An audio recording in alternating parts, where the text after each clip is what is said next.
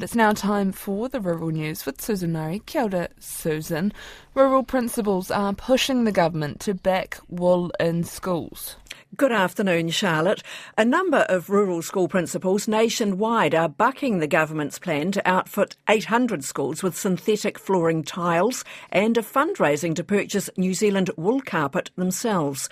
This follows the Ministry of Education plan to install a nylon product in schools which are due for upgrading. North Canterbury Rotherham School principal Cheryl Barbara says her school was part of the renovation program but was told if they refused the synthetic option, they couldn't access this portion of the funding for wool carpet. As a result, she contacted carpet maker Bremworth, which was happy to help. She says the school board will now have quotes to consider, and Rotherham isn't the only school taking action. I belong to a rural principals group right across New Zealand. So they put out a survey and 80% of the people said that they would rather go with wool carpet rather than getting the synthetic tiles. But in order to pay for this carpet, what are you having to do? The school does a lot of fundraising during the year. We have a corn fundraiser. We've been involved with the North Canterbury hunting competition and the Amuri Rogaine. So we'll be using funds from those to pay for it. You know, we are in a small rural community. At the moment, we're teaching our kids about the benefits of wool. It just goes against everything that we're teaching the kids about sustainability. Carpet manufacturer Cavalier Bremworth's Chief Executive Greg Smith says they're assisting the schools with a Wool in Education initiative. He says schools that are due to replace their existing flooring will get a subsidy equivalent to at least 30% of the cost. We're actually prepared to be quite flexible on that because we've had different schools approach us with different needs, and so some of those schools we've been able to, because of the size, to give them something a bit more significant than that, and we'll be flexible as the applications come in. Is that admitting, Greg, though, that wool carpet can't compete with synthetic tiles? Not necessarily. But bear in mind, we don't want to compete with synthetic tiles. Wool's a better fibre for our children to be sitting on. Greg Smith says he doesn't understand the Ministry of Education's decision when the government has a strong sustainability goal. New Zealand's food and fibre exports are set to reach a record $57.4 billion to June 2023. This surpasses the previous forecast by $1.2 billion. It is an 8% increase on the year before. Dairy export revenue reached a record $26 billion, up 18%. Horticulture, seafood and arable sectors performed strongly, but meat and wool returns were down 2% and forestry down 3%. In the past 6 years, food and fibre exports have increased by just over $19 billion or 50%. The government's Situation and Outlook for Primary Industries report says exports are forecast to climb to $62 billion by 2027. Cyclone Gabriel has hit the bottom line for agribusiness group Scales, with its net profit for the first half of the year down nearly 60%. Net profit after tax was $14.3 million. Monique Steele has more. Scales did well with its global proteins division, but the cash profit from horticulture was down by about a half. Managing Director Andy Borland says given the impact of February's weather bomb, horticulture, which trades as Mr Apple, performed well.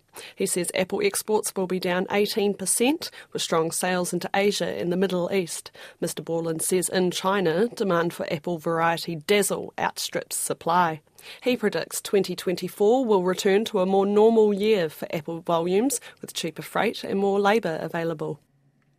Tough growing conditions for the last season's kiwi fruit crop are being reflected in the produce company Seeka's 6-monthly result. Kiwi fruit volumes were well back and Seeka's revenue dropped 14% for the 6 months to June 2023.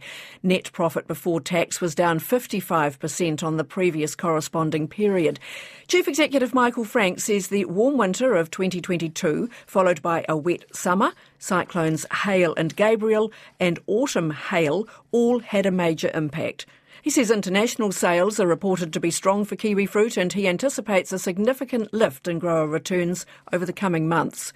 Mr Franks says the full-year net profit before tax for Seeka is forecast to be a loss of between $20 and $25 million.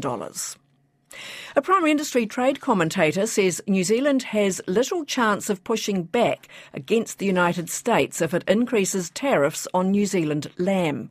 The United States' largest cattle and sheep lobby group, RCAF USA, says Australasian sheep meat imports are pushing down returns for local producers. It has petitioned the US Trade Ambassador to slow imports down. Mr Peterson says this is nothing new. Tariffs were put on sheep meat imports in 1999, and that caused grief for New Zealand. He says the main issue is this time that the World Trade Organization, which helps with trade negotiations, does not have a functioning appeals court, and sorting disputes would be problematic and take time. The only way we could probably do that is through bilateral discussions on a government-to-government basis, and those talks would need to start immediately if these tariffs were imposed. How likely are they to successfully get tariffs put on? Do you have any feel for that? Well, we thought it was unlikely in 1999, but we've seen in the past that the United States is quite happy to take this type of action. And so I think there is a fear the world is becoming more protectionist, and there are more people looking to these types of measures, which of course doesn't help New Zealand. So I would like to think that the chances were very low, but unfortunately we've seen evidence in the past where that's not the case. Mike Peterson says globally the market is tough and prices are down for all primary producers, not just United States sheep farmers. An international trade expert says there is scope for better collaboration with Indian industries, while a free trade deal remains unlikely. A New Zealand business delegation is travelling to New Delhi this weekend to advance trade negotiations. Included in the trip are 50 representatives from the likes of Fonterra, Zespri and Silver Fern Farms. Executive Director of the International Business Forum, Stephen Jacoby, says strategic cooperation between sectors could benefit both sides. Dairy is a problem for India in an FTA negotiation, but India is the world's largest producer of dairy products, and it has a very sizable dairy processing sector. There must be scope for opportunities for Fonterra with the Indian industry, perhaps in strategic alliances or in co-investment. I don't think it would lead to tariff elimination across the board, but it could deliver very valuable economic benefits. We can see a similar thing, in the sheep meat sector. India is a very large consumer of sheep meat, and we have a lot of knowledge, expertise, particularly about product development that could be made available.